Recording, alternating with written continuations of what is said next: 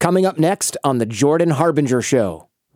We are social creatures and we gain a lot from the group membership. I'm not here to villainize the fact that a lot of our beliefs are rooted in our group membership. As we walk about in this world and we're inundated with information and just hundreds of thousands of decisions to make, it can actually be a really helpful heuristic to just look to the groups that we identify with and say, okay, well, what do you believe? Like, I'll believe that too, because that's easier than having to put in the cognitive work to arrive at every single decision myself.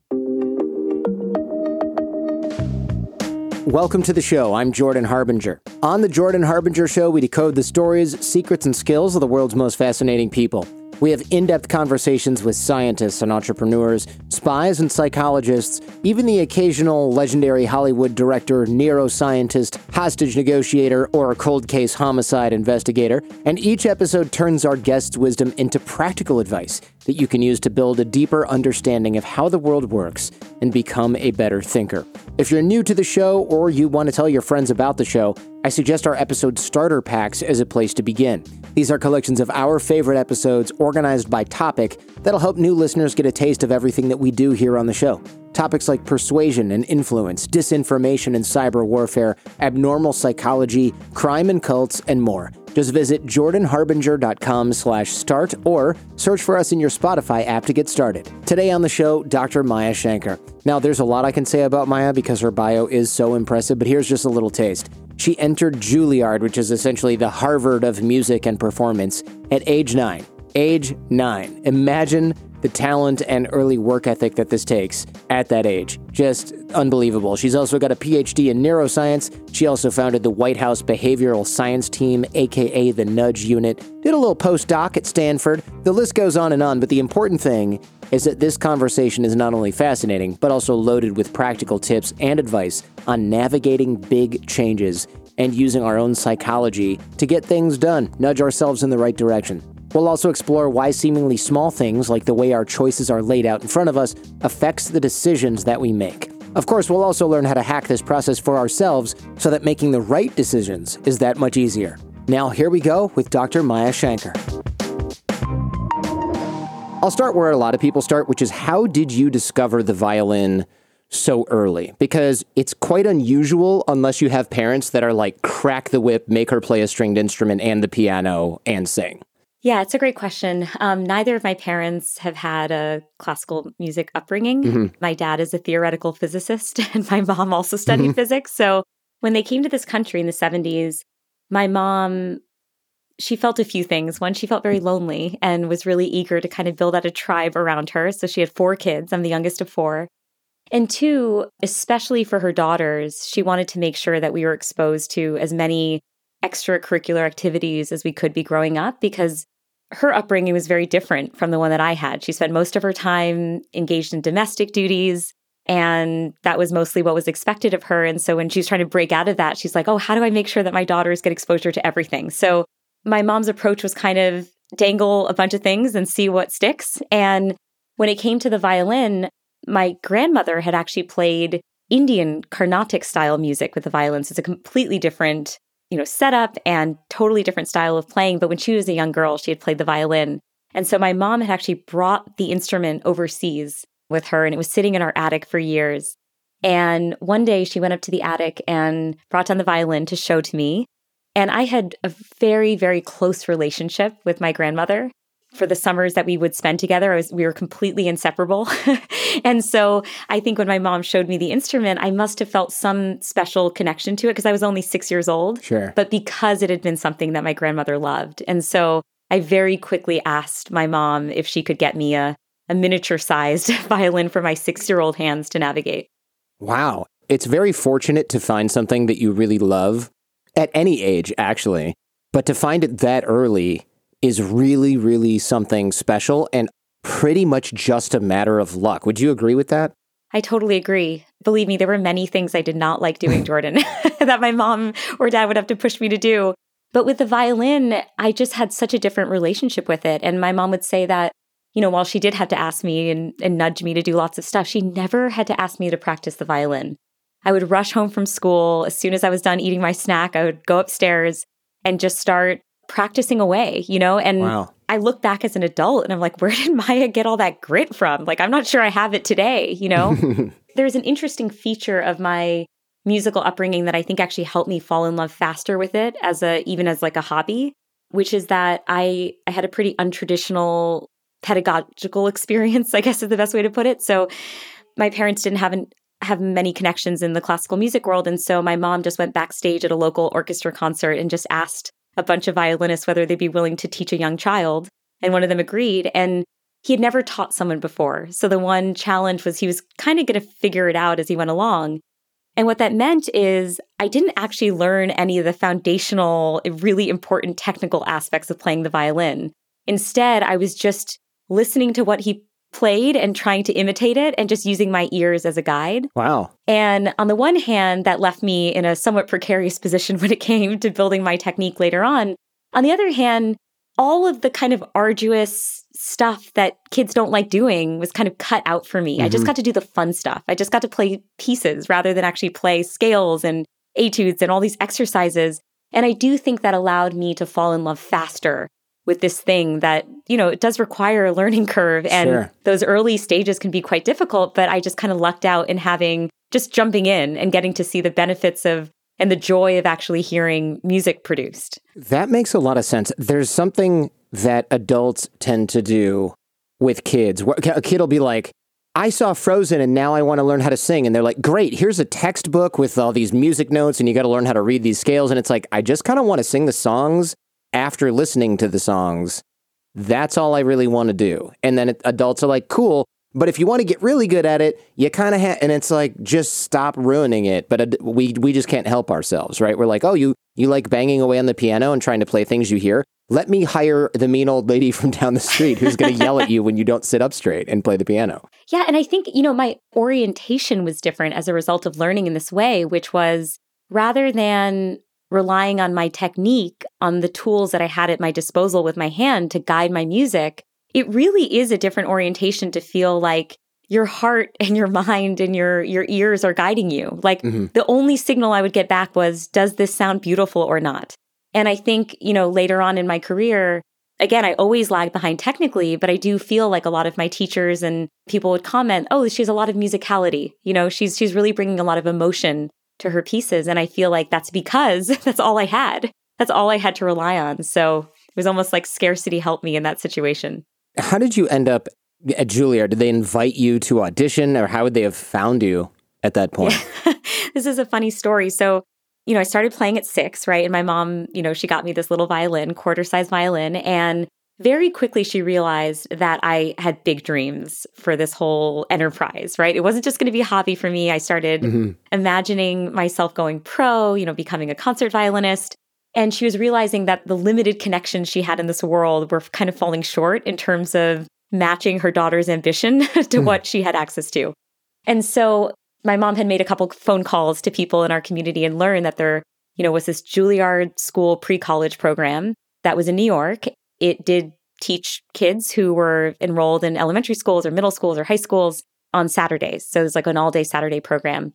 I just had no shot of getting in Jordan at that time because, like I said, I had a very atypical background. My technique sucked. I loved playing the violin. I think it was clear that I had some talent for it, but there was just no way in hell I was going to be able to get in based on how I was playing at the time. And so one day my mom and I were walking by the Juilliard School's building in New York, and I had my violin with me, and she said, why don't we just go into the building and see what happens? I'm like, what are you talking about? But this is like the Harvard of music schools. And also how old are you? 10? Yeah, I was 9 at the time. 9. So it's like walking into actual Harvard and going, hey, my kid's pretty smart. I think he should probably be in your physics program. And they're looking back, my mom had a lot of guts. Yeah. She was pretty bold and fearless. So we go in and she just tells the security guards like, hey, I just love it if my daughter could see her dream school up close, And so we walked in, and very quickly my mom struck up a conversation with a mother and her daughter, and the daughter was about to go see her violin teacher for a lesson. And my mom said, hey, would you mind just making an introduction to this teacher after your lesson's over? And kindness of strangers, they said yes. I mean, I'm sure you've experienced this so many times in your life where you're so afraid to ask and you realize people are so generous, so exceedingly generous. Sure. And so they made the introduction, and I auditioned for this teacher on the spot, and he invited me to join him essentially for a summer boot camp where he was going to level me up to try to even have a shot at the Juilliard audition that was going to happen in the fall. And so I ended up going to the summer festival for 5 weeks. You're even as like a 9-year-old, you're practicing hours a day. Yeah. I mean, that was just a dream come true for me, right? Because I was finally getting that kind of teaching that I so needed. And then I auditioned for Juilliard in the fall and was accepted. But it was such a long shot. And again, I say that with no false humility. Like when my mom asked my teacher later, like, what was the deal with Maya? He literally said, I did not think she had a shot, but I liked her personality. Wow. So he changed my life just by saying yes in that moment. It's so incredible to hear. You think like, okay, that happens in movies, but it doesn't happen in real life. And the fact that I've heard you say in other interviews, people have asked you like, oh, were you a child prodigy? And it's like, no. Child prodigies were really, really extra. And yes. in a way that was an advantage for you, right? Because you weren't held captive by the violin. You had a more or less normal life. I mean, you found things you liked early on. You're precocious or whatever the word is, but you weren't like, oh, well, he's 10. He can't have friends that don't play chess all day because he's a chess prodigy. And he also hates chess, but he wants to make his parents love him, so he does it anyway. It's like it wasn't like that. It wasn't like that at all. And yeah, I was definitely not prodigious. And I know that because I actually saw what true prodigy sounded like. And I was not them and how quickly they were able to learn things. And I was not them. But I do think, again, and this kind of hits on an earlier theme that we discussed, which was because, I was not beholden to it, right? And my parents were not like shoving it down my throat, a really natural love emerged. And what that meant is I was able to experience the love of the violin, but also the love of so many other things in my life. Like I auditioned for the school play and I played soccer and I had sleepovers with my friends. And I think when it comes to music, like what is our ultimate goal? It is to express something through the notes we're playing and ideally to connect with people emotionally through that process. And if you don't have other experiences outside of the violin to bring to the music playing, there's this huge void. I mean, like, what are you even able to share? Right. And so I feel it was a gift for me to have this like very well-rounded young life because I actually feel it made me a better musician in the longer term. I just had more to say through the music I was playing. That makes sense versus a kid who's essentially imprisoned practicing 10 to 12 hours per day and is just maybe doing what his teacher says to do or imitating things or going through the books. I don't know. As you can tell, I have very little experience with that type of dedication to the violin, especially. But it seems like a lonely existence too, which can't really be good for, well, I guess it'd be great for making sad music, but maybe not great for making music that kids want to be doing all day. And you end up being the private student of Itzhak Perlman, who's like, is it fair to say the Michael Jordan of violin? Is that? Yeah, it is fair to say that. So how did that happen? That seems also like, okay, you say you're not a prodigy, but then this guy's like, you are my student now. Like the Yoda of violin picks you. So when I came to Juilliard, I was basically like a sponge. And I think I've always had a profound amount of humility when it came to my violin and the way that I played, just because, again, I did have this untraditional background. So any wisdom, any insights, anything anyone would teach me, I would just cling onto and absorb. And so even to this day, I'm excellent at taking criticism because I thrived in that environment, even as a little kid, being told I had to improve things. And so I did actually get better very quickly once I got into Juilliard. So I started off as like the last chair in the second violin section of the orchestra and like slowly moved my way up to the point where eventually I was, a concert mistress, eventually ended up becoming quite good, which was exciting. And then at one point, my teacher said, I think let's make it happen. My mom and I had been talking with her about my potentially meeting Perlman. It was just meant to be a one-off lesson. It's the dream come true, right? It's like, can I play hoops with Jordan for half an hour? And that's the only vision we had for this. And I still remember Jordan because, teenage angst will get everyone. This was when I was around 13, so slightly less enchanted by practicing at this moment of my life than I was when I was like 9, because I had gotten wind of this thing called MTV and Britney Spears and Christina Aguilera. And so I was spending a lot of my recreational time not practicing and watching TV. So I was in that like angsty first year of high school phase of life. But I went to this audition and I just played this song for him and we had a lesson and it was over. And then the next time I met with my teacher, she told me, Perlman wants to take you on as a private violin student. And I was like, what is happening in my life? This is crazy. He only taught a handful of students at the time. And I couldn't believe that I was one of those students that he chose. I mean, still to this day, I just cannot believe that I was able to learn truly from the greatest. Yeah. Yeah, it's such a gift. It's really incredible that he, and don't take this the wrong way, picked you out of hundreds of super genius child prodigy kids running around Juilliard. It's really, that's a really big compliment, right? He saw something in you that wasn't just this person will practice for 14 or 15 hours a day. He was like, oh, I like you for a reason that isn't just because you're going to make me look good for working hard. It was almost like there was less of an ego validation in it for him. I don't know him, so I don't know if that's ever a motivation for a guy like that, but a lot of teachers would just pick the person that they think would show up and be the best and make their legacy, right? But he just liked being around you or something.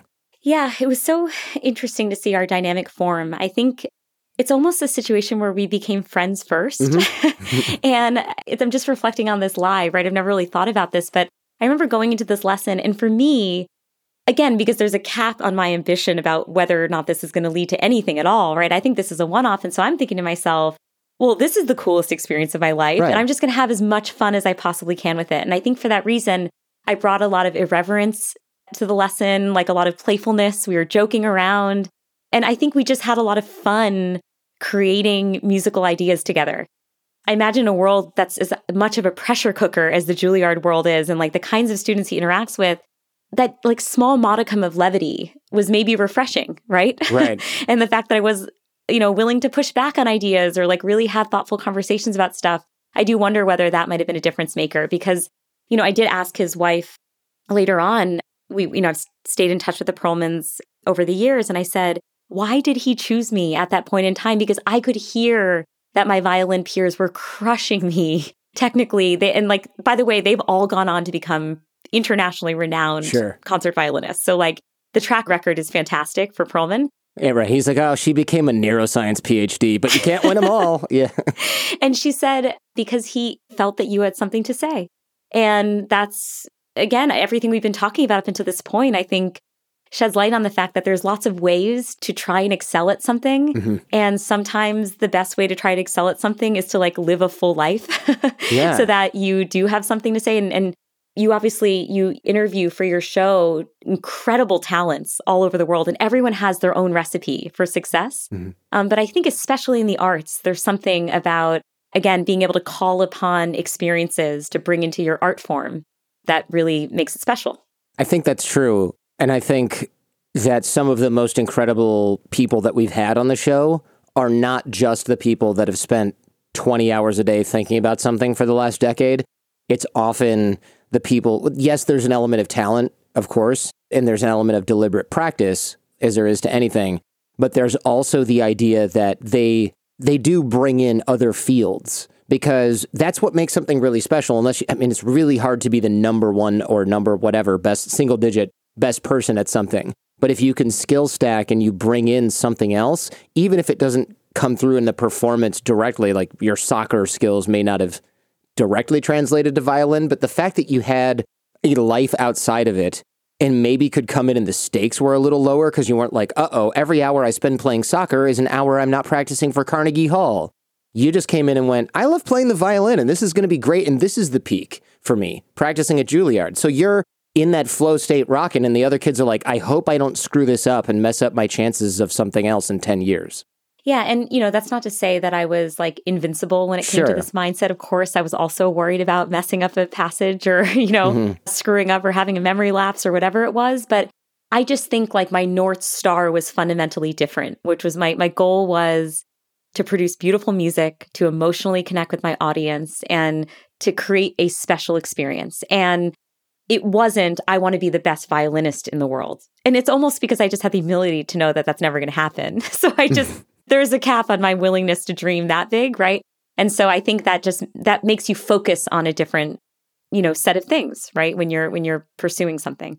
This is by no means a great analogy here, but when I first started podcasting, they didn't really have podcast stats. You couldn't tell how many people were downloading your show. You could look at these server logs and stuff in 2006, 2007, but you really didn't know how many people it was or anything. So I didn't really check. I'd check my stats every 3 or 6 months and go like, oh, okay, this thing isn't broken. The machine that tallies things isn't broken.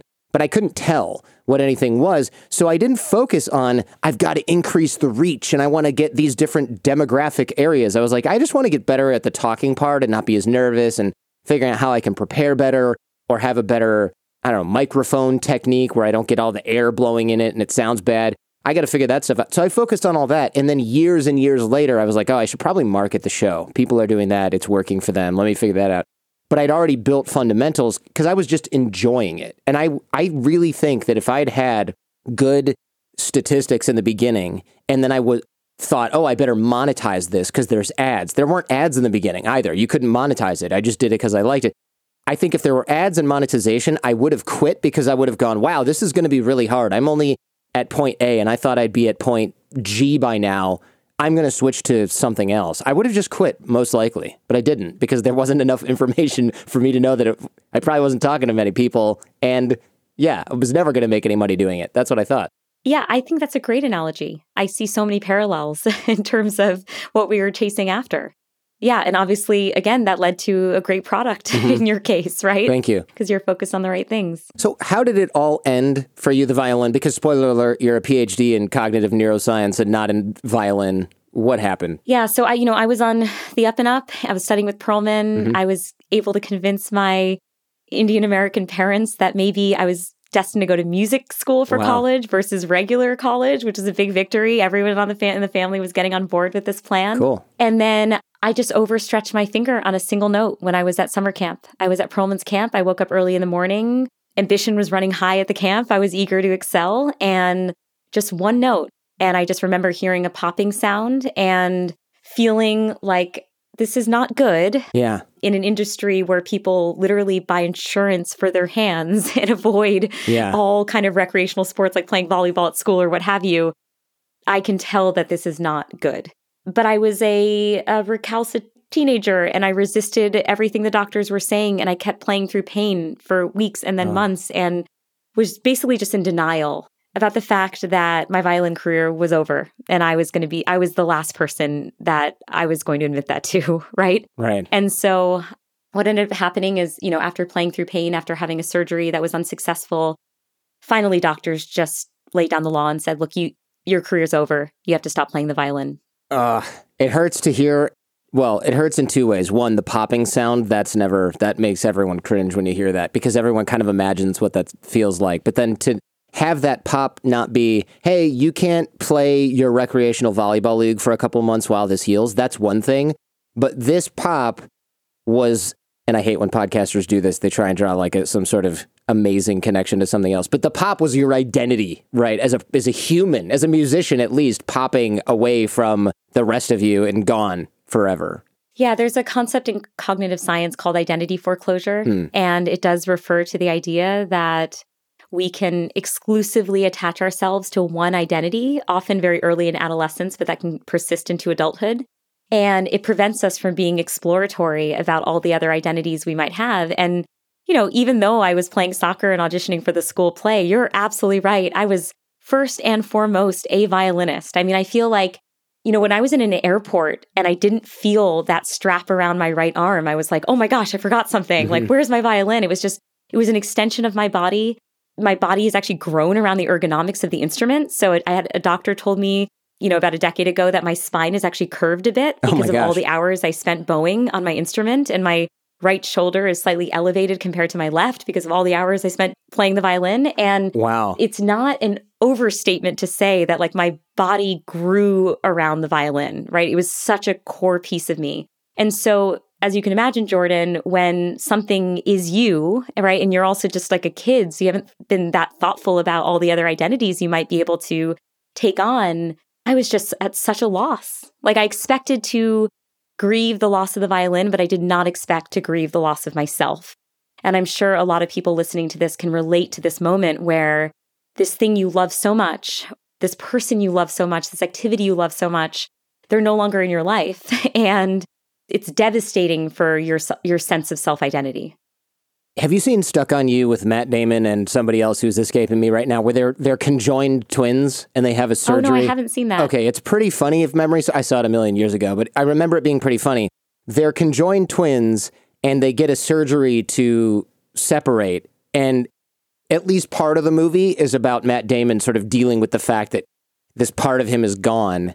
And it's also like his best friend. And there's a scene that the only part that I remember, is there's some sort of statue on a park bench somewhere in New York or whatever, and you can sit next to them. And he's always pushing up against it, just thinking, because he wants to feel the other person, his brother, with him during this. And it's a comedy. It's not super depressing like the part that I just explained to you.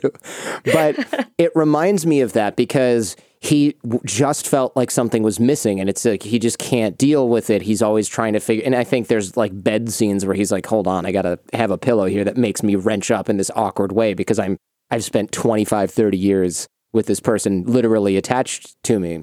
And this really, it makes sense, right? You defined yourself primarily as a violinist, and people suffer changes or loss like this all the time. They have a business breakup like I've had in the past. They get divorced from someone maybe they were married to when they were really young, especially. Yours is worse, but it would be like me losing the ability to speak or something like that. I think it would be my situation where I lost my old show and I had to start over. It's almost like, that's more like you losing your violin and maybe a bunch of music you wrote, but it felt at the time like I couldn't talk anymore. Does that make sense? Felt bigger. I think it's just this general idea of like when things change. Mm-hmm. One of the reasons why it's so painful, one of the reasons why we have so much anxiety in the face of change is because we often have to relinquish certain identities, right? Mm-hmm. On my podcast, A Slight Change of Plans, I talk with Michael Lewis's daughter, Quinn Lewis, and she talks about the tragic death of her sister, Dixie. It's a heartbreaking episode, but I learned so much from her. And what we kind of realized together is that she was mourning the loss of Dixie. She was also mourning the loss of being Dixie's older sister. Like in that moment, she lost that identity, right? Mm-hmm. When we view change through this lens, it helps us better grasp why the change is so confusing and disorienting and painful and complex. Because there's loss happening at so many levels when things change. Even a good kind of change necessarily involves some kind of loss of the former identity, right? Or the former status or role. And so I think as humans, just to create these like simple narratives so that we can navigate the world successfully and not feel overwhelmed by our surroundings, mm-hmm. It's easy to cling and attach ourselves to specific identities because then we can make sense of the world and we feel like we belong. And so that part's irresistible. It's just the challenge happens when the thing is taken away from you. I share this because I'm hoping it can help listeners who are going through a big change have a more sturdy, stable identity. But what I learned from my experience of losing the violin is that our human desire to attach ourselves to identity, as I mentioned, is not going anywhere. So then there's this big question, which is, well, what should I have done? Should I have just been less passionate about the violin? Should I have put my eggs into 15 different baskets and like never really done a deep dive into the violin? Don't ever get good at anything and focus on anything because you might lose it. Should I not have fallen in love with it? And it's like, no, of course, those weren't the right solutions. And knowing my personality, I'm kind of a go big or go home type of gal. Mm-hmm. And so what I realized is that it has been more sustainable for me to attach my identity not to any specific pursuit, like being a violinist or being an artist or being a runner or whatever the things are that you can be, being a lawyer or doctor, whatever identities people have, but instead to the underlying features, the traits of that pursuit that really light you up, that really make you tick, that make you feel energized, right, in this important way. And so I had to do some digging and figure out, well, what was it when you strip away all the superficial features of playing the violin? What was it that really made me fall in love with the instrument? And what I realized is that underneath all of it was human connection, like my desire to emotionally connect with other people. And I felt this when I would play chamber music with my peers and we would have these beautiful moments of like musical synergy. Mm-hmm. I felt this when I would go on stage and perform in front of strangers and we would have these shared moments of understanding, even though I'd never met these people before.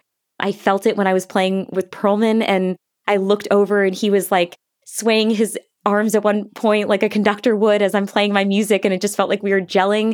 And so I realized, okay, human connection is my thing. That's the Maya thing. And so now let me see if I can find that thirst for human connection in these other places, right? In these other spaces, because I can't play the violin anymore. That's off the table. But maybe that can be my through line. And so even though since then it seems like I've had a very disparate career, right? Like I've been an academic for a while doing my PhD and my postdoc, and then I was in public policy in the Obama White House, and Now I have this podcast, A Slight Change of Plans. There is actually this through line, which is all of them in some way have been my effort to either unlock the science of human connection, unlock how it is that we make decisions and move about in this world, or actually connect with people through my podcast, through my work in public policy to actually affect change, right? And so, yeah, I guess I would just urge everyone to ask themselves, like, what is my through line? Because then you have this more sturdy place to land when the very specific thing you've been doing goes away for whatever reason. You're listening to The Jordan Harbinger Show with our guest, Maya Shankar. We'll be right back. This episode is sponsored in part by Land's End. I attend a ton of conferences. I always come home with a bunch of promo items. Actually, sometimes I just don't even come home with them because it's cheap stuff. It should just be called landfill supply because that's where most of it ends up. It's really a shame. Promotional items can be a powerful way to break through the clutter of conferences and leave attendees with a clear, memorable experience. But none of that is possible by stuffing your swag bag with thoughtless, low-quality items. Create an extension of your brand with high-quality custom apparel from Land's End Business. Get fully customized clothes, accessories, and promo products featuring your logo and colors elevated by decades of experience. Furthermore, thousands of businesses from major airlines to mom and pops use Land's End Business for their uniform needs. Whether you're a carpet cleaner, a mechanic, moving company, corner, pizza shop, they've got you covered literally with branded apparel. Use Land's End for holiday gifting. Jen gifts their open-top canvas tote bags, customized with a monogram or logo. Fills it up with goodies, high quality and useful. And, fun fact, I had a Land's End backpack growing up, and I had my initials on it. That was the rage back then. See why thousands of companies count on Land's End Business. Go to business.landsend.com/Jordan and use promo code Jordan for 25% off.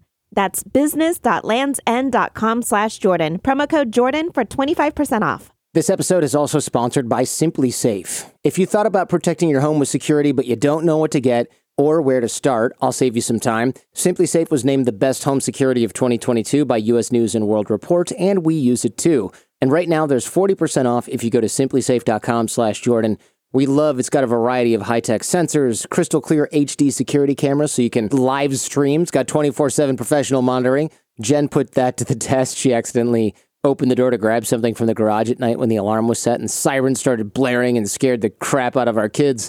And we instantly got a call from Simply Safe's agents to make sure we were okay. It's just great to know that somebody's always got your back if you need first responders, even if you're away from home. Jaden is still traumatized by the alarm, by the way. But what happens if there's a power outage? Has backup power. What happens if there's no internet? Runs off cellular data. Don't miss this chance to save big when you protect your home with the best. Get 40% off your order when you visit simplysafe.com/Jordan today. Customize the perfect system for your home in just a few minutes. That's simplysafe.com/Jordan. Go today. There's no safe like Simply Safe. If you're wondering how I managed to book all these amazing folks for the show, it's always about my network. Everybody I know comes through a warm introduction, and I'm teaching you how to do the same thing. Look, I know you don't have a podcast, probably, but this will be great for your personal life, for your business life. It'll work in your office. It'll work in your social circles. Check out our 6-minute networking course. It's a free course, jordanharbinger.com/course. The course is about improving your networking and your connection skills naturally, but also I want to inspire you to develop personal and professional relationships with people that you can help and that can help you in a non-schmoozy, sort of non-gross way. It'll make you a better networker, a better connector, and most importantly, a better thinker. That's at jordanharbinger.com/course. And by the way, many of the guests on the show subscribe and contribute to the same course. Come join us. You'll be in smart company where you belong. Now, back to Dr. Maya Shankar. This is probably a dumb question and quite a non sequitur, but I'm going to do it anyway. If you injured one hand, and I promise we'll get back on track because that was amazing, and I'm going to ruin it. But if you injured one hand, why could you not switch which hand you played with? Or was the injury so bad you couldn't use your hand to do much of anything at all? Obviously, I have no idea what goes into playing the violin, but my knee-jerk reaction is like, just stop using the finger and switch it around to the other side. Yeah, so one, the injury was very severe. But secondly, it is an acquired skill. So it would be like asking Michael Jordan to just change hands. And that already sounds like an extremely challenging thing, just mechanistically to reprogram your brain to do everything on the other side. But with the violin in particular, the skills you're using to put your fingers down on strings is very different from the skills you're using to bow on your arm. And okay, so that makes sense. Even the neuroprogramming behind both of those are just so different between left and right hand that I think it would have taken me years to develop that same kind of agility and muscle memory with my right hand. and also would have made playing in concerts quite challenging because then you'd be back facing the audience when you play. Oh. I'm just trying to do it right now. I'm like, oh, I'd be bowing in kind of an interesting direction. Right. Okay. Yeah. They'd have to like put you on the end so that you don't bump into the person next to you. Yeah, that's a good point. I knew it was a dumb question. I just couldn't really pick out why. Exactly. I love the question. It's very quirky and fun. So how do you start to process this, right? If someone listening right now is going through some big change like this, what do they do to even start wrapping their mind around this new life, this new person that they might feel like they are? And maybe they don't want to be that person right now. Not yet, anyway. Yeah. The first thing is recognizing that one of the reasons we struggle with change, we talked about the identity piece, but another reason that we struggle with change is that we really feel uncomfortable in the face of uncertainty. And so when a listener of yours is going through a big change and they're like, I don't even know where I go from here. I'm not ready to take on that new identity. What are their minds filled with? It's filled with a bunch of uncertainty. And that is just fundamentally uncomfortable for us as human beings, right? There was this study showing that people who had a 50% chance of getting an electric shock were more stressed out than those who had a 100% chance of getting an electric shock. So we would rather be certain that a bad thing is going to happen than to have to cope with feelings of uncertainty, right? And so we have this resistance towards it, even again, when it's a self-initiated change, right? That's why we feel like adrenaline or excitement, but also anxiety in the face of a change that we initiate. I think the biggest lesson that I've learned from interviewing a range of guests on a slight change of plans, and I'm talking about like, notable people like Tiffany Haddish and Casey Musgraves and Hillary Clinton and others, but then also just regular people, right? Like my friends who have gone through challenging times that have shared a similar psychology, is that I'm sure you're very familiar with this research on happiness showing that we're bad at affective forecasting, right? You talked to Laurie Santos on the show and others. So we're bad at like predicting what's going to make us happy. What I'm learning from a slight change of plans is that we are equally bad at forecasting how the big changes in our lives will change us. And so I think there's a few cognitive fallacies, like a few biases that drive this bad cognitive forecasting. One is that when we think about how a change will affect us, we tend to think about the specific change itself, almost as though that change is operating in a vacuum of sorts. Okay. And so we think about like the most obvious things that are likely to result from that change. But what that fails to appreciate is that our lives and our psychology are so complex, and change in one area of our lives often has spillover effects into other areas of our lives that are much more difficult to predict, right? And so what I've learned from this, I think prior to making a slight change of plans, I would have given different advice to someone who was going through an unwilled change versus a willed change, right? An undesirable change versus a good change. But what I've learned from my guests and learned from the science as well is that good changes, what we code as good changes, are often far more complex. They have lots of unexpected, sometimes negative consequences. And the reverse is true as well.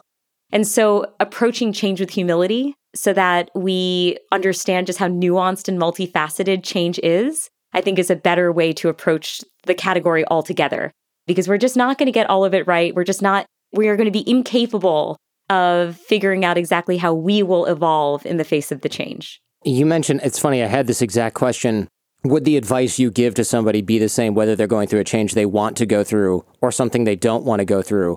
Why is that different? And what primarily would that difference be? Our expectations are wildly different, okay, right? So when a change is forced upon us, we feel a lack of agency. We feel a lack of control. We feel like, okay, life is going against our best laid plans, right? And so our orientation feels different than a change where it's like, well, I've been gunning for this promotion. I've been gunning to get married or get this job or whatever the thing is that you're striving for. But that latter mindset of like, this is on my own volition can sometimes set us up for failure because we assume, well, I willed the change, so of course it's going to be great across the board. Almost like I'm walking through a magic mirror and I'm Maya and I'm unchanged. And the only thing that happens as I walk through this mirror is that I get tenure at the university, or I have a successful IVF procedure and I get pregnant, or I get promoted, whatever the thing is that you're chasing after, right? And I think that when you have that mentality, what you're not appreciating is how that one narrow change, that magic mirror change, is going to have all kinds of subtle effects on the other parts of you, the parts of your personality that you might not have thought about. It might have negative effects on your growth. There's stories from A Slight Change of Plans where someone willed a really good thing to happen, and then they started to notice that they were becoming a shittier person, or it was having all of these unexpected negative impacts on them. And those are fascinating stories because, again, they show that we're bad at this change forecasting thing. And along similar lines, there are stories of people for whom their worst nightmares happened, right? This diagnosis, this loss in my life, this is literally the worst thing I could ever have imagined for myself. And yet you see in their stories these surprising areas where there were silver linings or opportunities for growth. And they just did a bad job of predicting how their psychological immune system would respond. And they're pleasantly surprised by the outcome.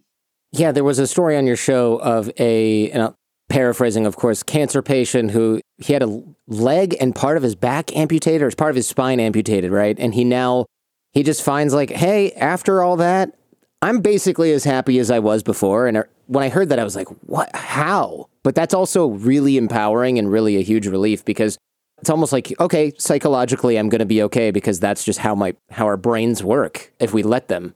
Yeah, I think the phrase he used was like the emotional thermostat has prevailed. Yeah, Scott, in this episode called The Life-Changing Diagnosis on A Slight Change of Plans, shares with me how he had spent the majority of his adult life optimizing for his future health. So we're talking intermittent fasting, high-intensity interval training, vegan, carried turmeric around with him and chia seeds, would like toss them onto his food. I mean, this guy was doing everything imaginable to basically avoid the cancer outcome. And then at the age of 32, he gets this devastating stage 4 cancer diagnosis that requires that he gets his leg amputated below the knee, has a vertebra removed from his spine, has to get surgery on his other leg, and then 18 administrations of chemotherapy. So basically has to uproot his life. Oh my God. And move to Texas at MD Anderson. And, to our earlier conversation, Jordan, he talks about the fact that in addition to grieving parts of the future that he thought he had and grieving the present as well because of all the pain he's going through, the loss of identity was really devastating for him at first. He said, I'd always identified as this really fit person. And I remember there's this stirring moment of the interview where he says, Maya, I just have to admit that there are many days where I'm far more afraid of losing my six-pack than I am of dying. Because that's how tethered fitness was to his identity. And so he's navigating all of these identity changes. He's navigating these physical changes that he was unprepared for. And yet, months later, he's sitting outside having a cup of coffee thinking, the bad moments might be worse. I'm going to say that, right? Obviously, I've experienced unimaginable physical pain, but the good moments are just as good. To hear that from him, going to the interview, I couldn't even relate to how this person could have this psychological response. But because Scott's my friend, I also know that our psychology is actually not that different from one another. And so it felt like when I was talking with Scott, this mental buoyancy and resiliency was within reach. That's the best way I would describe it. Because I had the same reaction as you, Jordan. I was like, how the hell could anyone feel this way, right? Right. But then when I saw my friend feel that way, and I knew that we shared some of these traits, I thought, oh my gosh, I think this actually just might be this feature of what it means to be human, which is this, incredible ability to adapt. And not to say that's everyone's experience. I think that's so important to clarify. For some people, they won't have the exact response that Scott had, but it was Scott's response. And that was so meaningful to him because it ran counter to everything he had predicted for himself. And I just wanted to add a quick follow-on on Scott because it was so interesting. This was a case where he put out an episode into the world. The world fell in love with Scott. And so I would hear from all these listeners in the intervening months, tell us an update about Scott. How's he doing? How is he doing? And so I actually brought him back for a second interview and so happy to report that his scans show no evidence of cancer today. So unbelievable. Wow. And we were talking again. I asked him this question. I said, part of your evolution with your changing identity was needing to relinquish control, right? Because this is a guy who had his hands firmly on the steering wheel. As I mentioned, he was he's managing every single part of his day, like how many minutes he slept at night and, where he was eating and whatnot. And suddenly this event happens in his life where he just has to loosen his grip entirely, right? Because all of these outcomes no longer are in his control.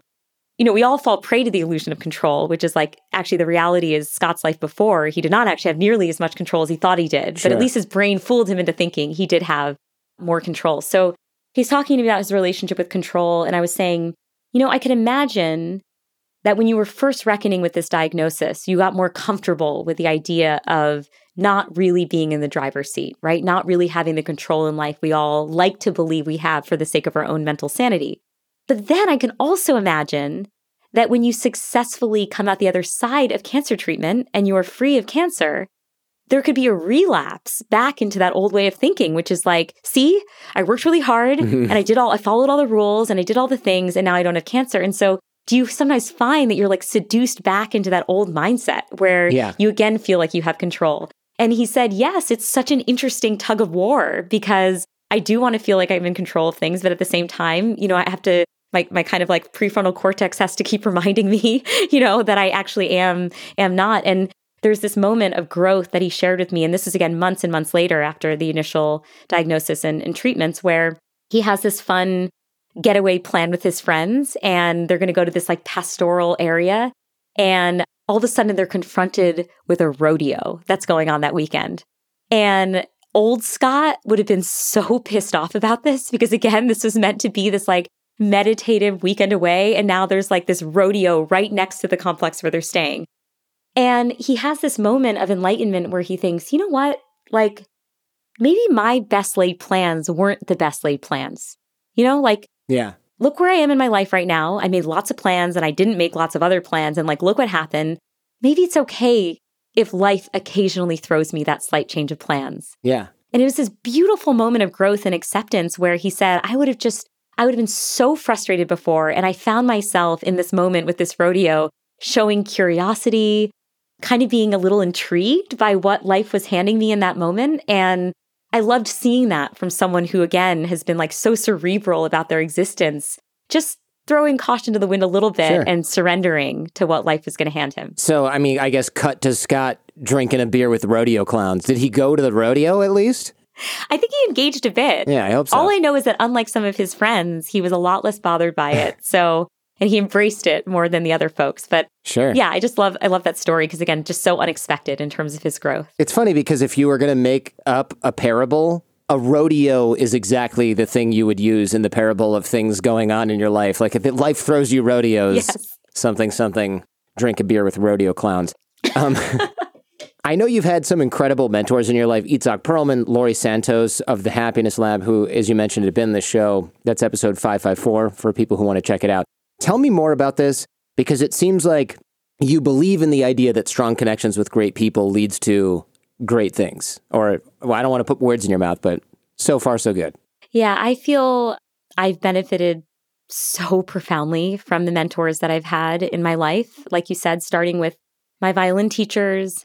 Certainly when I was in the Obama White House, I had an incredible boss named Tom Khalil. He really took me under his wing and allowed me to build out this behavioral science team that was just a dream for a long time and like helped me see it to reality. And then Laurie was a mentor of mine from the time I was 17 years old. So we've known each other forever. Wow. I worked in her monkey lab for the first time, and she actually lit in me a love of cognitive science. And then even with this podcast, being under, look at the leaders at the company that is, I work with Pushkin Industries at A Slight Change of Plans. So like Malcolm Gladwell, Michael Lewis is a dear friend of mine. I've learned so much from him about what it means to make a great show and what it means to tell a good story. I think when it comes to mentorship, like I've never deliberately sought someone out as a mentor. It's always come from a place instead of just wanting to be friends with them and wanting to surround myself with that person because I feel really inspired by them. And so with Laurie, for example, as a 17-year-old, I just remember thinking, okay, this person is so cool. I want to bring them in close. I want to learn everything I possibly can. And over time, a natural friendship formed, right? Where by the end of it, we felt like we were colleagues, which is amazing. Yeah, I never was like, hi, would you be my mentor? It was more, I'm going to ask you lots of questions because I think you're fascinating. And I remember my dad had given me advice when it came to my future career, which is he said, find people you admire and then kind of reverse engineer how they got from point A to point B. And then you can kind of figure out what that life could look like. And so I think just natural organic friendships has been the path. Like I'm friends with most of the people that I've worked with in the past.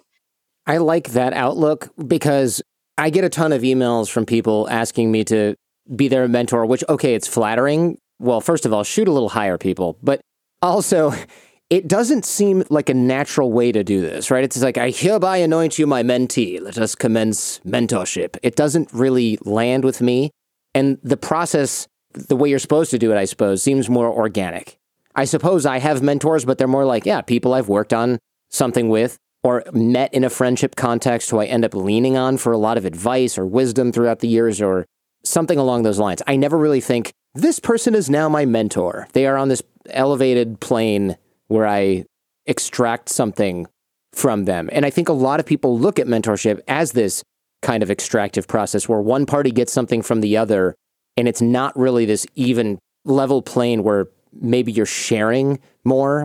It seems like your philosophy on this is similar. Absolutely. Yeah. I think in the ideal world with any relationship, there's bidirectional learning, right? So I think that that's always going to be nice. I like to think that Michael and I chat about stuff. There's learning and enlightenment in both directions, and you should feel not scared to share your point of view on things.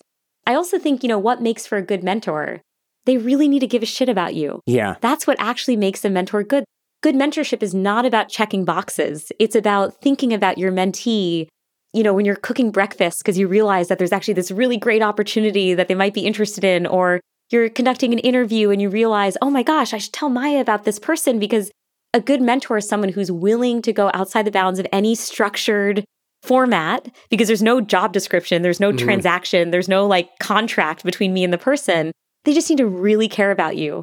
And so looking back again, none of this was intentional. I wasn't so precocious that I was able to be strategic about the fact this happened. But I think the fact that I naturally just brought people into my life as my friends led us to both naturally care about each other.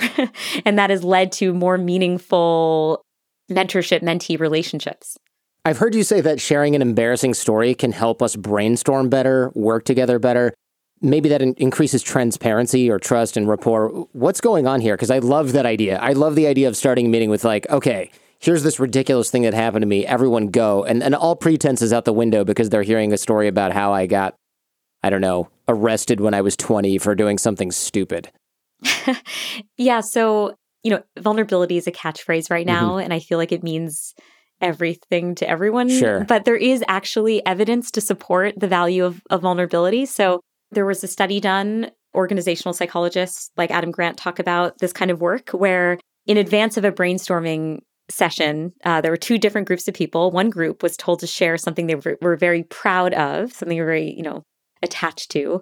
And the other group was asked to share something they were really embarrassed by, maybe a time that they messed up or a time that they found themselves with their foot in their mouth or whatever it is.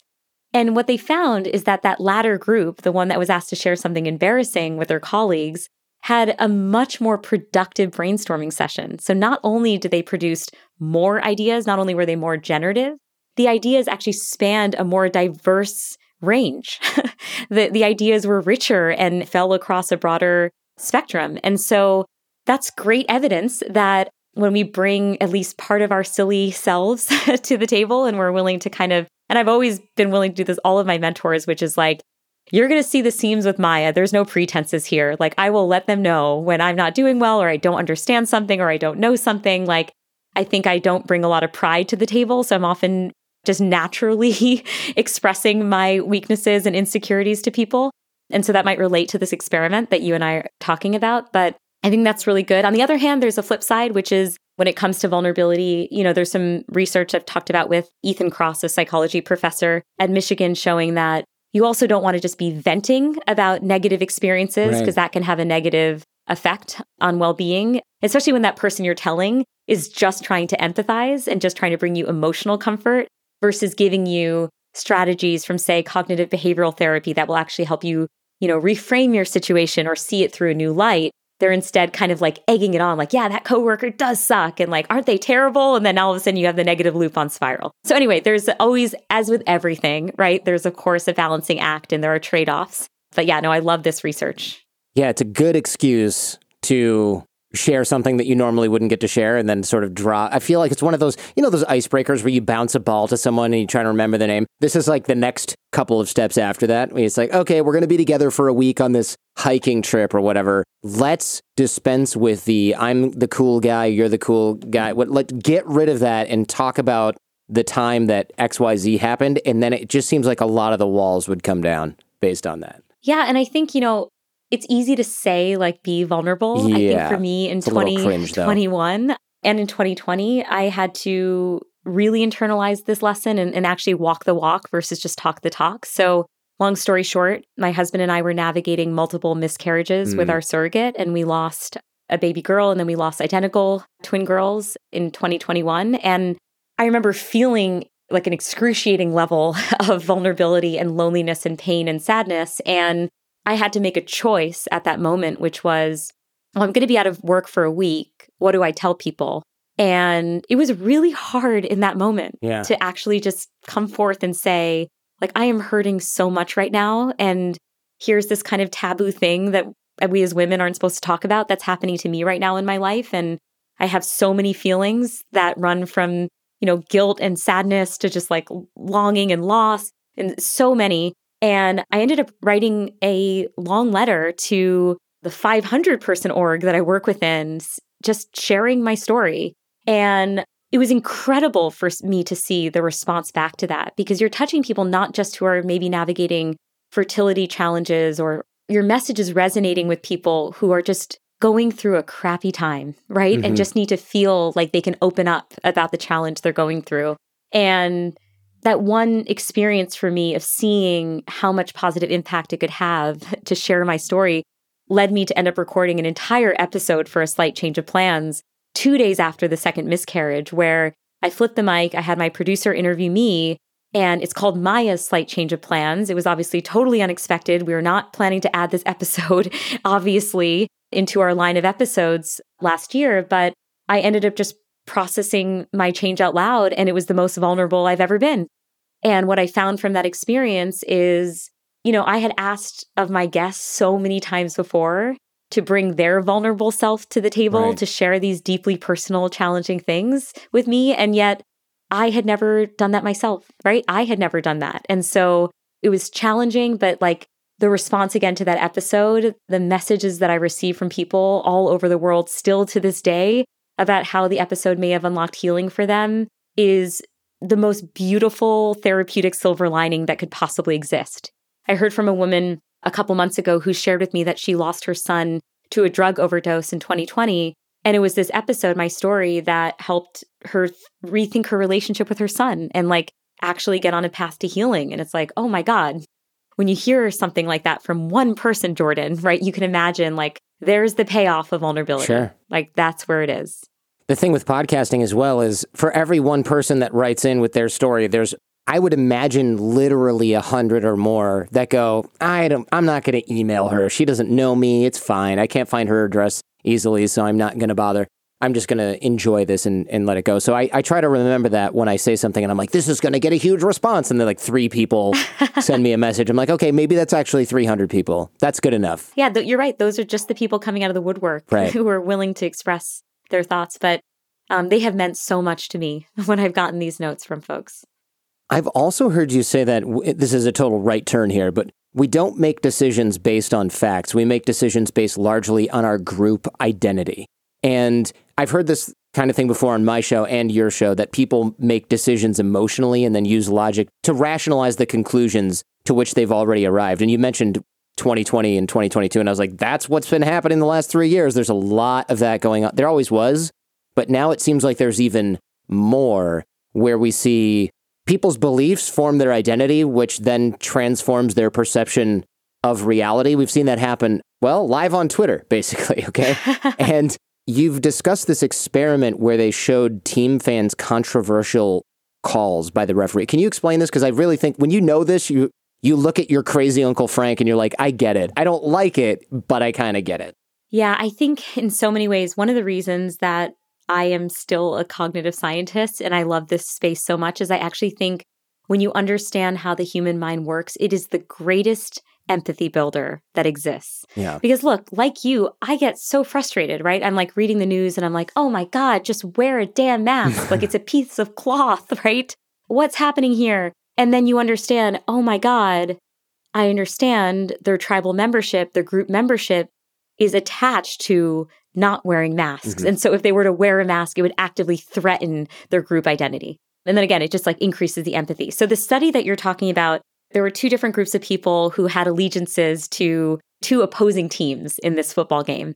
And they were shown video footage after the football game was over of just a select number of controversial calls. And it was amazing to see where people landed on those controversial calls, depending on where their group allegiances were. Spoiler alert, of course, it was in favor of the team that you liked going in. Sure. And what this shows me is that the biases, the group membership, the group allegiance that we feel going into any situation can literally change our perception of reality. It's changing what our visual systems are telling us happened, right? And so if it can happen at that level, where literally I see a ref call differently based on whether I like team A or B, and there'd be another interesting experiment where they play those same clips and now they just flip it. They tell you that the other team's the other way, and then maybe you see that effect reverse. And so I feel like if that's the case, well, then of course we can understand why when we are at that Thanksgiving dinner with that uncle who doesn't seem to take in evidence and change his mind, it makes so much sense, right? Right. Because we are social creatures and we gain a lot from the group membership. I'm not here to villainize the fact that a lot of our beliefs are rooted in our group membership. As we walk about in this world and we're inundated with information and just hundreds of thousands of decisions to make, it can actually be a really helpful heuristic to just look to the groups that we identify with and say, okay, well, what do you believe? Like, I'll believe that too, because that's easier than having to put in the cognitive work to arrive at every single decision myself, right? So that's something. Can you repeat the last line? That's brilliant, right? We look at other groups. I'm going to paraphrase and then ruin it, and then you can correct me. We look at the group that we're in and we look at their beliefs and we say, maybe I'll just believe that too, because it's easier than coming to our own conclusions based on evidence that we take in. It's less work. That is a tweet that sums a potential tweet that one's going to make a ton of people angry, but also sums up what is going on with so many people. And I always use the example of crazy Uncle Frank at Thanksgiving, who's like, it's a conspiracy, and then fill in the blank, or it's about this, it's about control and the government's trying to do this, or whatever it is. It's really a lot harder to judge people for their views when you realize the neuroscience behind it, whether it's talking about masks or votes or guns or abortion or any of the controversial, I should say, contentious issues that we're dealing with today. When you start looking at it like tribe membership, neuroscience of belief, group identity, it's harder to go, well, this person's evil and that's why they believe that. Of course, actually, it's a tribal thing. And as much as you want to demonize the other tribe, now you at least understand what's going on. And that opens up the door to a little bit more empathy. And realizing we all fall prey to the tribalism effects, right? So it's like, I like to think of myself as a fairly rational, evidence-based person. But when I'm looking for that shortcut to be like, wait, what are my thoughts on this particular aspect of climate change and what policy solution exists? I'm going to defer to the Democrat in the corner who's done the research on my behalf and has a smart solution. Because again, I just don't have we as humans don't have the space and mental bandwidth and time to really litigate every single open question that's out there. And so when we realize okay, we just think that we are, within our own tribes, right? Like we have reverence towards certain groups like scientists or policymakers or whoever it is, and that will guide our decision making. But I do think we're all relying on those snapshot judgments that were given by other people. And we tend to believe in the ones that are coming from a messenger that we trust for other reasons. This is the Jordan Harbinger Show with our guest, Maya Shankar. We'll be right back. This episode is sponsored in part by Thuma. Bed frames are so important. We had one that actually collapsed. We moved a couple times with it. It just didn't survive the last move. We had a premium mattress, but of course we skimped on the bed frame. I'm like, okay, fine. That's not touching me. Why does it have to be good, right? But, well, that's what happens. So we upgraded to the Bed by Thuma. It's sturdy, solid, handcrafted from eco-friendly, high-quality, upcycled wood. We got the walnut color, but now that they also have an espresso color, so we're trying to upgrade other beds in our house, basically think of an excuse to go grab these. Thuma features modern, minimalist design with Japanese joinery, no screws, no tools. Jen did it herself, took like 5 minutes. The bed will last you for life. It's also backed with a lifetime warranty, so they literally mean that, I suppose. Along with the bed, we also got the nightstand, and Thuma has the side table and the tray. Plus, we love that Thuma plants a tree for every bed and nightstand sold. Create that feeling of checking into your favorite boutique hotel suite, but at home with the Bed by Thuma. And now go to thuma.co/Jordan and use the code Jordan to receive a $25 credit toward your purchase of the bed, plus free shipping in the continental U.S. That's thuma.co/Jordan and enter Jordan at checkout for a $25 credit. thuma.co/Jordan and enter code Jordan. This episode is also sponsored by Progressive Insurance. Let's face it, sometimes multitasking can be overwhelming. Like when your favorite podcast is playing, the person next to you is talking, your car fan is blasting, all while you're trying to find the perfect parking spot. But then again, sometimes multitasking is easy, like quoting with Progressive Insurance. They do the hard work of comparing rates, so you can find a great rate that works for you, even if it's not with them. Give their comparison tool a try, and you might just find getting the rate and coverage you deserve is easy. All you need to do is visit Progressive's website to get a quote with all the coverage you want, like comprehensive and collision coverage or personal injury protection. Then you'll see Progressive's direct rate, and their tool will provide options from other companies all lined up and ready to compare, so it's simple to choose the rate and coverages you like. Press play on comparing auto rates. Quote at Progressive.com to join the over 27 million drivers who trust Progressive. Progressive Casualty Insurance Company and Affiliates. Comparison rates not available in all states or situations. Prices vary based on how you buy. Thank you so much for supporting the show. I mean, first of all, thanks for listening. I love that I get to do this for a living. It's incredible.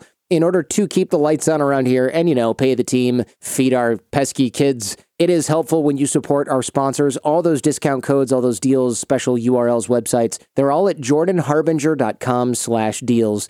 You can also search for any sponsor using the search box on the website as well over at jordanharbinger.com. Please consider supporting those who support this show. Now for the rest of my conversation with Maya Shankar.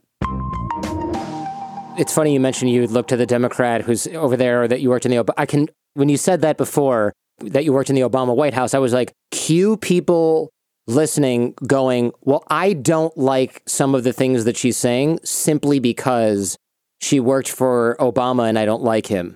And I'm thinking, how do I get people to not do that? And the answer is you kind of can't, because that's the whole point of what we're discussing right now.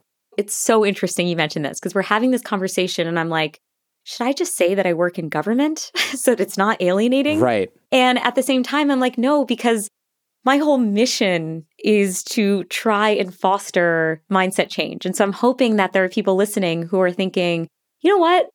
We have very different political views, but at the end of the day, she said some stuff about science that rings true for me. And so we can at least align on that front, right? And so I feel like we have to be forthcoming about whatever our personal allegiances are and just hope that there's some points of connection. I'm not hoping for, none of us should be hoping for total overlap with really anyone, right? Right. But you're hoping that you're just like allowing them to keep the door open just a teensy bit to allow in, something else I share that might resonate. Exactly. Yeah. And I was worried about that too, but then I thought, how am I going to come in here and be like, can you not mention, because it might make some conservative people annoyed, because I don't do that with anyone else. And I thought, what's the point of that? And maybe that's perpetuating the problem, which is at the end of the day, it's like, okay, so then we have this conversation in which I'm towing the apolitical line, and then they go later and they go to Dr. Maya Shankar on Instagram and they suddenly realize, oh, she worked in the Obama White House. Yeah. Now I'm going to negate everything that I just heard. Of course not. Again, it's very possible, and this is the world that I'm hoping we can all live in, where we are able to share, okay, these are the beliefs that I have, but I'm also the kind of person who's like open to new information, open to changing her mind, would delight in having a conversation with someone who disagreed with me, because I now know about some evidence-based strategies that are more effective for actually changing minds, which we can talk about as well. Yeah, I do think that sometimes the right call actually is leaning in a bit to our realities and then figuring out whether we as humans can still connect in spite of it. Otherwise, we're creating a distorted version of the world that doesn't really exist, right? Because everyone's kind of aware that we each carry, a set of beliefs. Speaking of which, let's talk about identity labeling, because I've seen this used both for good and also, I've seen it mostly hold people back. So I've done some volunteer work in prison, and I took a bunch of listeners on my 40th birthday to a maximum security prison where we were doing mock job interviews and things like that for inmates. And one of the tricky things with a lot of these guys, they're all men in this particular case, is they have to explain a resume gap that might be 4 or 8 years, depending on the situation. And you have to come clean with the story, because you don't want to say when someone asks about that, because then they feel like you haven't owned it. But also what we don't want to do is have people label themselves or be labeled by others as, well, I'm the ex-con, because it's bad for their sense of self-worth, first of all, that this is this label that's going to follow them around forever. And it's very limiting if they think, well, this is me, I'm a prisoner, and then when I get out, I'm just a person who's been in prison, and that's it. Yeah, I saw the realities of this, again, when I was working in the Obama White House. Yes, in government. We were actually working to help support people who are leaving the prison system, because it's a very fraught change, right? To reacclimate to civilian life. And it can be accompanied by all kinds of challenges, mental, getting access to work opportunities, facing stereotypes, what have you. And so we were working with the Department of Justice to create these reentry guides so that people in prison would know, oh, okay, this is the week where I should try to register for a driver's license, and I'm going to need my social security number in order to do X, Y, Z. And that way you're setting them up for success. And then there's a series of steps you take when you leave. And what we realized is when we were looking through the guide that there was some harmful backwards-looking language that was being used in the guide. So ex-convict and ex-prisoner. And what we know from cognitive science research is that the labels that we give one another and the labels we give ourselves can have a huge impact on our behavior. We tend to act in ways that align with our social identities. And so if I think of myself as a voter, I'm going to be more likely to vote. The Red Cross ran an experiment showing that when you remind people of their status as former donors of the Red Cross, they were not only more likely to donate in future fundraising rounds, but they actually increased the magnitude of those donations. They became more charitable as a result of being reminded that they had this identity. So we can see that these labels are powerful and can be used for good in those two contexts. But we also know it can hold people back, right? Because if people are leaving prison and they have this identity of being an ex-prisoner, an ex-convict, they might not act in ways that align with their aspirational future selves. And so we ended up scrubbing the guide of that backwards-looking language in favor of more forward-looking language, more positive language like job seeker and community member. And those labels can be far more helpful and assistive, right? At actually helping people achieve their long-term goals. And so I think it's so important in so many different settings, medical settings, job settings, to be just very mindful and thoughtful about the labels that we're giving other people.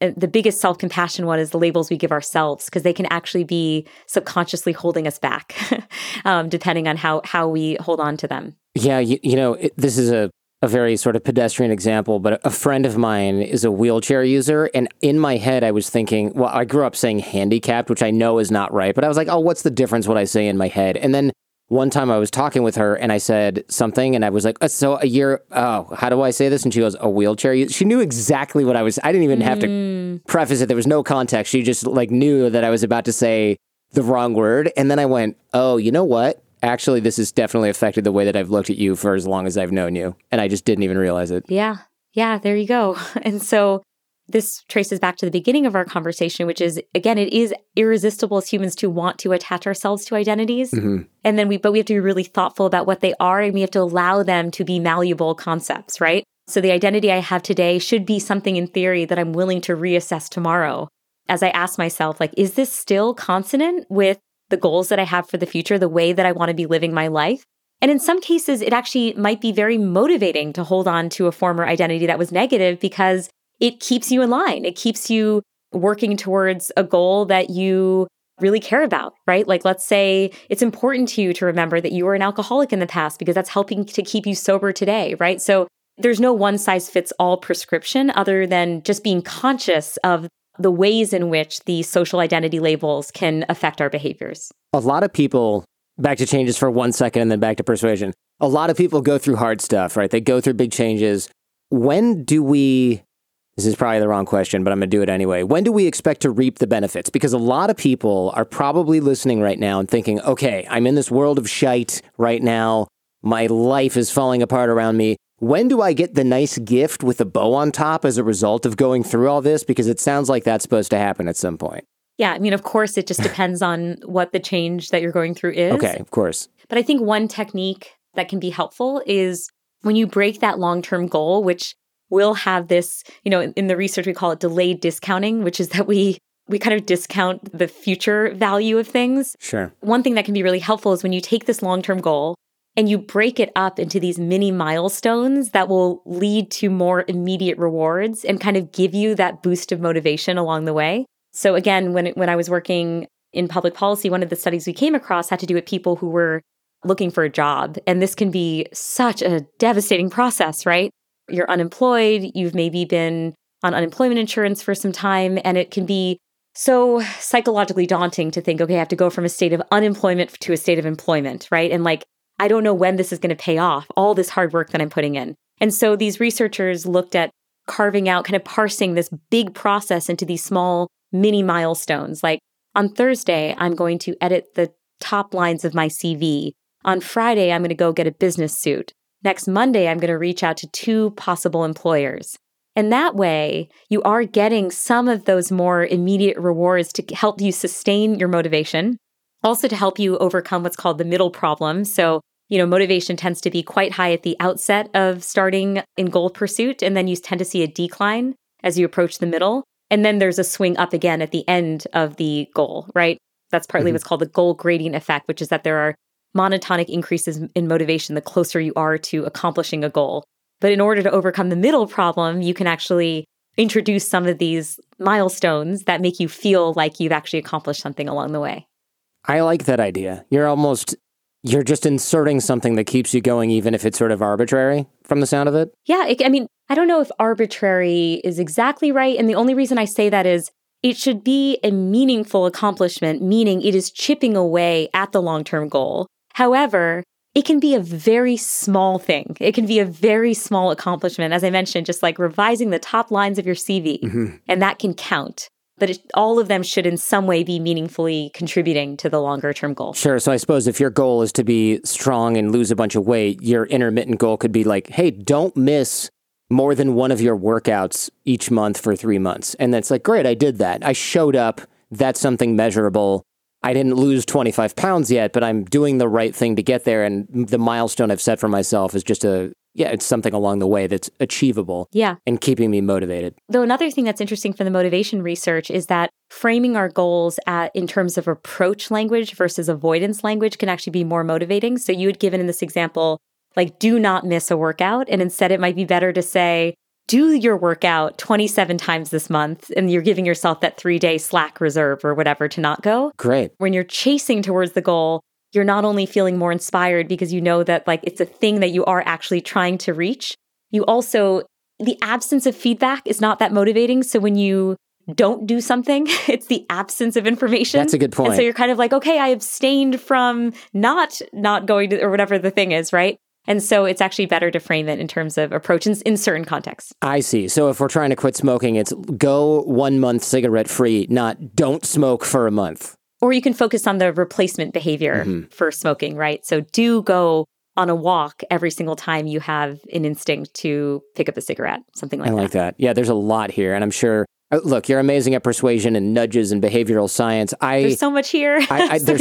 There is. I know. I wonder, and I know this is probably somewhat of an annoying question, but I'm going to do it anyway. Do you use this on your husband and your friends? Because I think it's probably also annoying when people are like, are you using that science on me? When you're like, no, I'm just being a normal person. I'm not doing it consciously. Stop asking me if this is a trick. Yeah, I don't think I've consciously do it a lot. I mean, my husband, even though he's a software engineer, he really likes behavioral economics and behavioral science. So I think he would be in on on any of the tricks. Sometimes we do joke about it, though. He'll be doing like the dishwasher and I'll be like unloading the dishwasher. I'm like, you're a dishwasher unloader. And he's like, are you social identity priming me?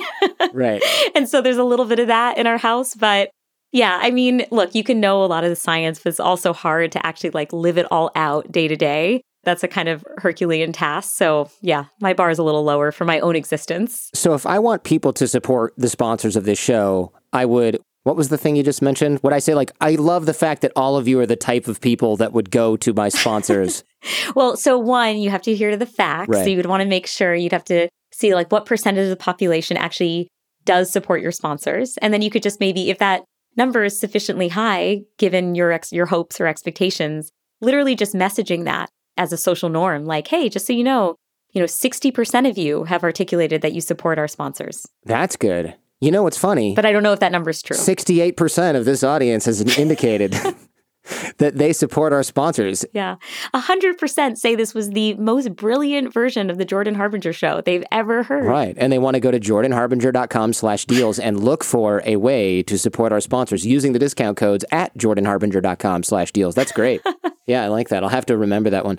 There have to be limits to behavioral science, right? Because people freak out. They're like, this is brainwashing. It's too persuasive. You got to be careful who you teach this stuff to. And I'm like, well, it's hard to convince people of things that they don't want to do. If it were that easy, we would have fixed a lot of problems in our society by now. That's exactly right. I mean, a lot of people see behavioral science as a silver bullet, and it's just not the case. I'm constantly humbled by how limited the impact of these tools can be.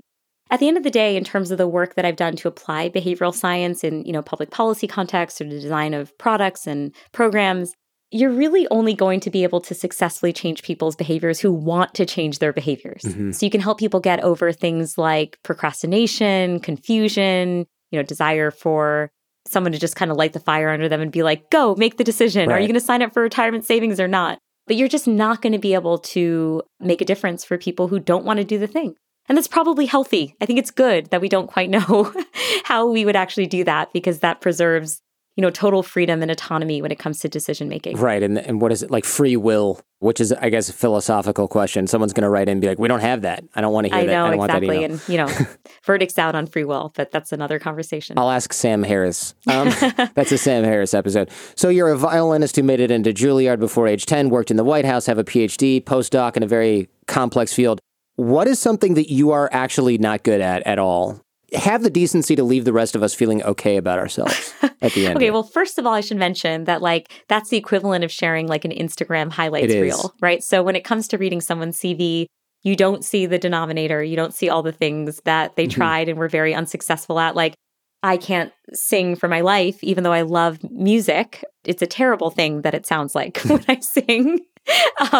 And I also wanted to be a Bollywood dancer at one point in my life. Never were able to do that. I can't compose music. That was something that I'm so in awe of. When I hear a Taylor Swift song, I'm like, holy crap, how does someone actually write music like this? And I have no ability to write music. And look, I mean, there's so many failure points in any given process, even the successful ones, right? So just a little bit of backstory for people who are interested in checking out A Slight Change of Plans is this came from a very organic place of I never thought that I would be a podcaster. As I mentioned to you, in 2020, I was going through a lot of heartbreak and I was feeling overwhelmed by change that was happening in the world around us, COVID, racial injustice. I mean, it was just so overwhelming. And I was just trying to figure out okay, I feel overwhelmed by this moment right now because everything feels so novel and unprecedented. But then I put on my cognitive science hat and was like, oh, but actually, as humans, we've done this change rodeo so many times before. Even if the specifics are different, certainly our minds are built for change in a lot of important ways. And if I were to mine people's stories for wisdom and insight, we could learn something meaningful about how to navigate this moment right now. Because again, I think it's really easy to feel intimidated by novelty, right? But I haven't gone through this specific change, not recognizing we actually have a lot of the mental architecture and a lot of the mental tools to navigate change successfully. So as a result of all of this thinking, I realized oh, wow, I should just create a show in which we're marrying the science of human behavior with storytelling. And that became The Slight Change of Plans. The one small wrinkle in all of this, Jordan, is that I had never conducted an interview before. And so actually, I know Megan Phelps-Roper was on your show. She was my first interview ever. Oh, that's a good one to have at first because she was nice. Fantastic. Yeah. And so I had to learn so much. You literally start from zero. I mean, look, you are tried and tested podcaster. You're a veteran of this field. You've been doing this for years. I was a total newbie come 2021, right? And so I've had to learn all the ins and outs of podcasting. In addition to being the host of the show, I also executive produce it. I write the show and I'm involved in even music placement and stuff like that because I'm a musician. So I love that stuff. So I'm involved in so many parts of the show. Everything I'm kind of learning from scratch. And so I think part of it is just being it's okay to not know anything at the outset and to just be really curious and try to learn, right? And so I feel grateful that, you were saying early on, oh, it's such a gift to be giving something that you love at any point in life. Yeah. And I think it's fair to say, and I know you experienced the joy of podcasting, right? I followed your work and I know you've said there were, when you interviewed Malcolm, you were this is one of those moments where I'm I have the best job in the world. Yeah. I feel exactly the same way about podcasting. I think it's the one thing in my life that has rivaled playing the violin, playing music, because it is so intrinsically rewarding and there's so much beauty and there's so much joy that comes from it. So I think actually the feedback is more about like, it's okay to start from zero too. Yeah. And to not have any skills and just to try to build them quickly. I love the fact that you equate this with almost as being as good at the violin. Because I've always wondered, what is it like to be so good at something like that? Well, I'll never know. So you're like, podcasting's close. I'm like, well, I'll take it. This is as close as I'm going to get to being a musician in any way. So good. I have a somewhat of a clue of what it might feel like to be able to knock it out of the park during a concert, I suppose. Thank you so much for coming on the show. This has been a really interesting conversation. I knew it would be. I know we tried for like a year to get it done because the timing is always a thing, but I'm glad we finally made this work. Yes, thanks so much for having me, Jordan. It was really fun to chat. I've got some thoughts on this episode, but before we get into that, here's what you should check out next on The Jordan Harbinger Show. I was walking from one hotel to another quite late at night. I was at a magic convention in Wales. I was wearing a 3-piece velvet suit. Because why not? Because why not? So this guy is really drunk and is clearly, looking for a fight. And he's with his girlfriend and all his adrenaline's kind of, up here, and he starts shouting at me and says something like, "What are you looking at?" or "What's your problem?" or something. In that situation, you can't respond with, "Oh, I'm not looking at anything," because then you're on the back foot and they've got power. Or, "Yeah, I'm looking at you, what's your problem?" Because either way, you're going to get hit. But you can just not play that game right from the outset. So I said, "The wall outside my house isn't 4 foot high." So his reaction to that is a bit of a pause. He's like, "What?" And I said, "Oh, the wall outside my house isn't 4 foot high. When I lived in Spain, the walls there were quite high, but here they're tiny. I mean, they're nothing." So he just went, "Oh, fuck," and started crying. His girlfriend walked off, and he sat down by the side of the road. I sat down next to him and started asking about what had gone wrong that night. I think his girlfriend had bottled somebody. There'd been some fight, and weirdly then I'm giving him advice. I was talking to a friend of mine about this thing, and he was an artist and he used to walk home from his studio late at night through a rough bit of London. And there were always these kind of like gangs on one side of the road, so he'd always cross over away from them. Of course, they'd always see that, and it was always this horrible, uncomfortable, intimidating thing. So we spoke about it, and then the next night, he crossed over the road to them and said, "Good evening," as he walked past them. And of course, they left him alone because he just seemed like a strange... Yeah, I don't touch the... He's crazy. He's just weird. Yeah. Who wants to see a magic trick? For an inside look at the levers in our own brain, alongside Darren Brown, one of the world's most legendary illusionists and mentalists, check out episode 150 of The Jordan Harbinger Show. If you like this episode of the show, I got good news for you. That's what her entire podcast, A Slight Change of Plans, is really about at its core. We'll link to it in the show notes. I feel like I've learned a lot more about myself by doing things I don't like and finding out that I don't like them versus trying to figure out what I do like, as per our earlier conversation. For me, being a lawyer, working in finance, working at Sirius XM satellite radio, starting a coaching company, these were all sort of horseshoes that were close to something I wanted, and then finally resulting in the Jordan Harbinger Show and running my business and life the way I am now. This is the result of going through these big changes, sometimes painful, in those phases of life. Again, some of them were kind of traumatic. Getting laid off from law, getting sued a couple of times, breaking with my previous business. I mean, none of that was really easy, but all of it was kind of necessary to get where I am now. Also, I found it interesting that we can design our environment to nudge us in directions we want to go. I've been doing this for years. I never really called it nudging, but I guess it totally makes sense. Healthy snacks in the kitchen that are more accessible than junk. Putting my Xbox away so I have to actually set it up and plug stuff in to play instead of just picking up the controller right on the couch in front of me. Also, the power of defaults.